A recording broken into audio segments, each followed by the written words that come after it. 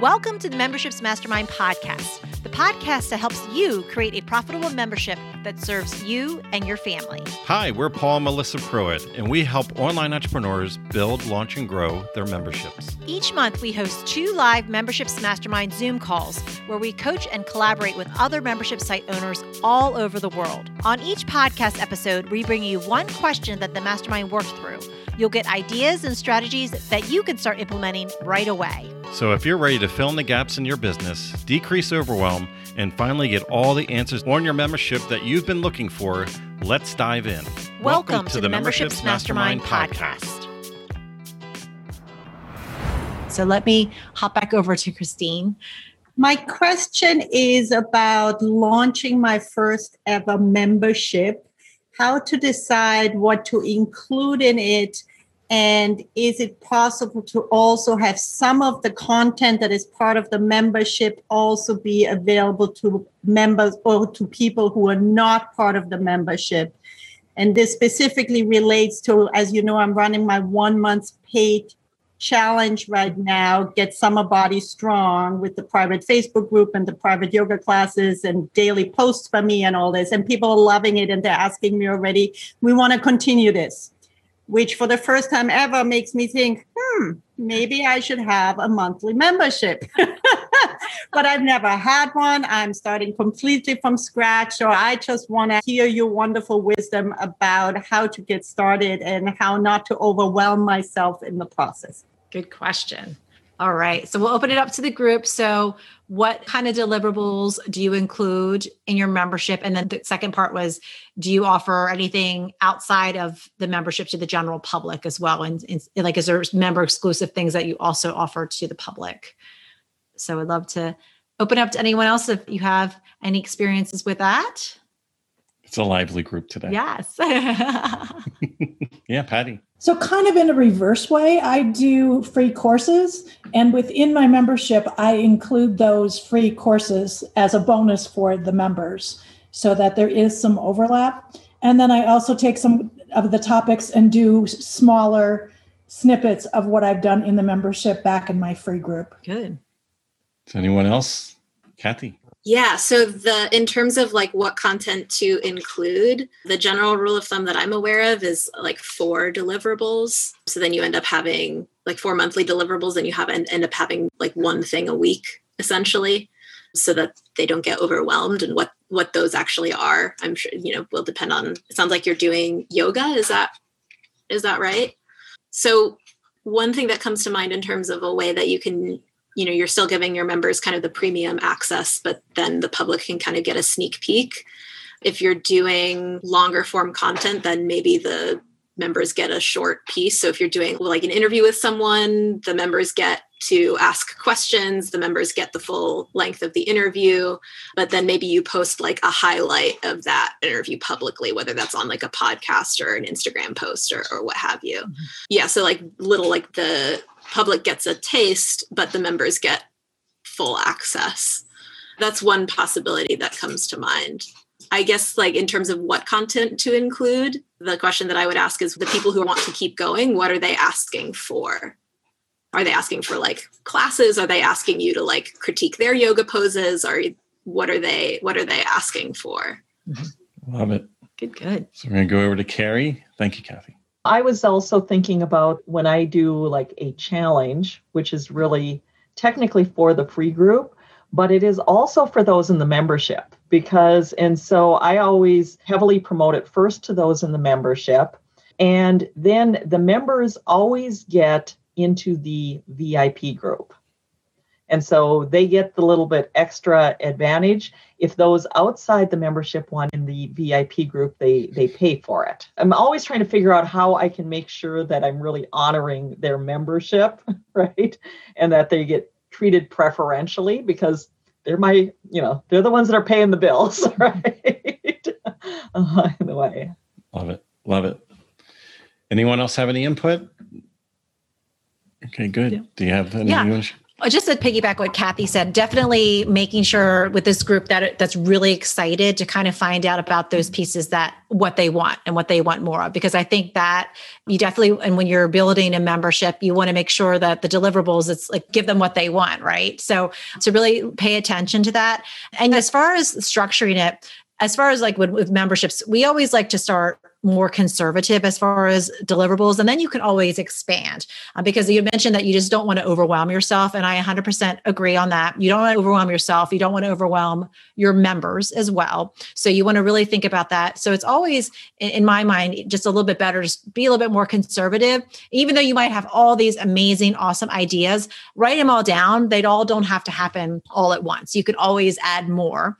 The other thing that you can consider too is there are some deliverables that aren't necessarily a monthly, all the time deliverable. You can have deliverables where it's just a standing benefit being part of a member. Like, for example, just like a library of resources. So we have that inside of our inner circle where we have just a library of resources that they have access to that they can dive into at any time. As long as you're a member, you can dive into it. So it's not necessarily you creating new content all the time, but every time you add something, maybe a new class or a new technique, you could have a library of resources that they could tap into. Also, other things to consider too, to make it easier, anything that you could batch ahead of time. So things like templates, worksheets, PDFs, stuff like that. That always makes things easier as well too, where if you're sitting down in one setting, you could create the content, batch it all out, and then it can just slowly go out each time. So just kind of thinking of things like that to make it easier for you. It helps with that overwhelm.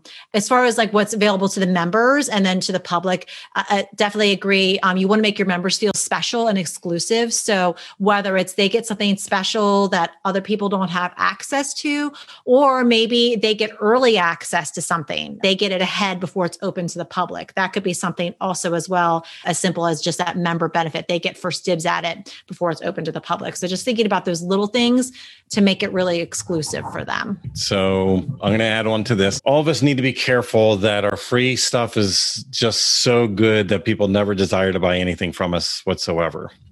So some of us are grooming our people to get a free lunch every day from us.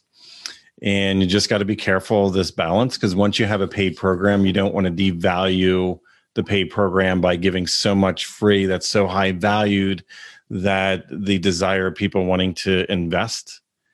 I guess diminishes. My question, just to clarify, my question was actually, and I absolutely agree with you. My question was more about, can I also offer part of what I'm offering? And let's say I teach a weekly yoga class for the people in the membership. That's part of what they're paying for. Mm-hmm. Can other people still sign up for those classes on drop-in fees without being members? I guess that was my question. Oh, yeah.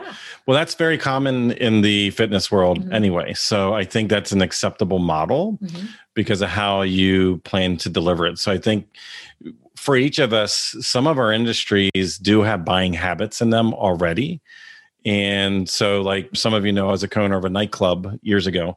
And during the week, it was an empty dance floor. Like nobody came into the nightclub. They only came in on the weekend. So what I did is I went out and found the number one Zumba instructor in the market. And what instead of her teaching at like a hall and in the basement of a church, I enticed her to come over with twice as much money to do it from stage with a professional sound and lighting system. So what we did is within less than a week and a half, 2 weeks, we had almost 100 people doing Zumba inside of our nightclub, making us money when nobody ever would walk in the door on a Monday, Tuesday, Wednesday, Thursday. So we were making a profit having the space, right? So in that, though, is we had people that would buy a punch card. So they would buy basically a membership and, like they would get a discount in a way, or they would be committing to come every, whatever frequency they wanted. But then there's the others that are just like wanting to pop in once or twice here and there, and they didn't want the commitment. So it was going to be more money per class. Since you're doing with yoga more of like a class-based thing, I think you could figure out how to separate that. You just want to incentivize people you don't want to reward people to do one-off classes. You want them to come in and then by the end of class, like, okay, I love this. I need to sign up because it feels like I'm spending almost as much money if I come to a second class. So you should immediately have some type of one-time offer that you give that one-off person to induce and entice them to convert into a monthly paying client like immediately because they just came off of the experience. They're right there in that peak emotional state. It's the best time to sell them into the membership because it would almost feel painful to pay money for another class. And Melissa did with Empowered Yoga. You did yoga for a while, and that was exact. She came home one day and it's like, "Oh, I'm spending $200 a month on yoga." I'm like, "What?" Yeah. You know. But they had 3 different tiers with that. So they had a membership, which was unlimited. You can come to as many classes as you want, as often as you want. They had like almost the punch card version where you bought a package of classes and you had to use them within a certain amount of time. But like you bought like 15 classes or 10 classes. And then they had the drop in where you could just wanted to come in for it. So, but when you did the math, it was a lot. Made more sense to either do the unlimited or the punch card version versus like the one-off classes. So that's when I ended up buying the unlimited. Yeah. So just make sure you incentivize them. But I think because of what you're doing and how people are used to consuming it, I just would not make it ultra attractive for somebody to continue to do one-off. You would feel penalized. Like the moment you did a second or third class with you, it's like, oh my goodness, I should have just bought the membership. Yeah. Like it should feel that way. It should be your lead in to get people in the door so that you can convert them into a paying member.